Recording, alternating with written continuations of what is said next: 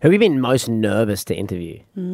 I really mean this when I say I don't get nervous. Huh. Ever? I just don't. No, never.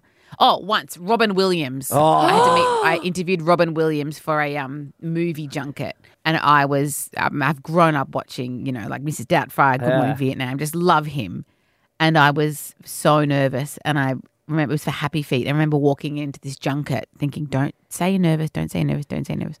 And as soon as I saw him, I was like, oh my gosh, I'm so sorry. I'm so nervous. I love you so much. I'm so nervous.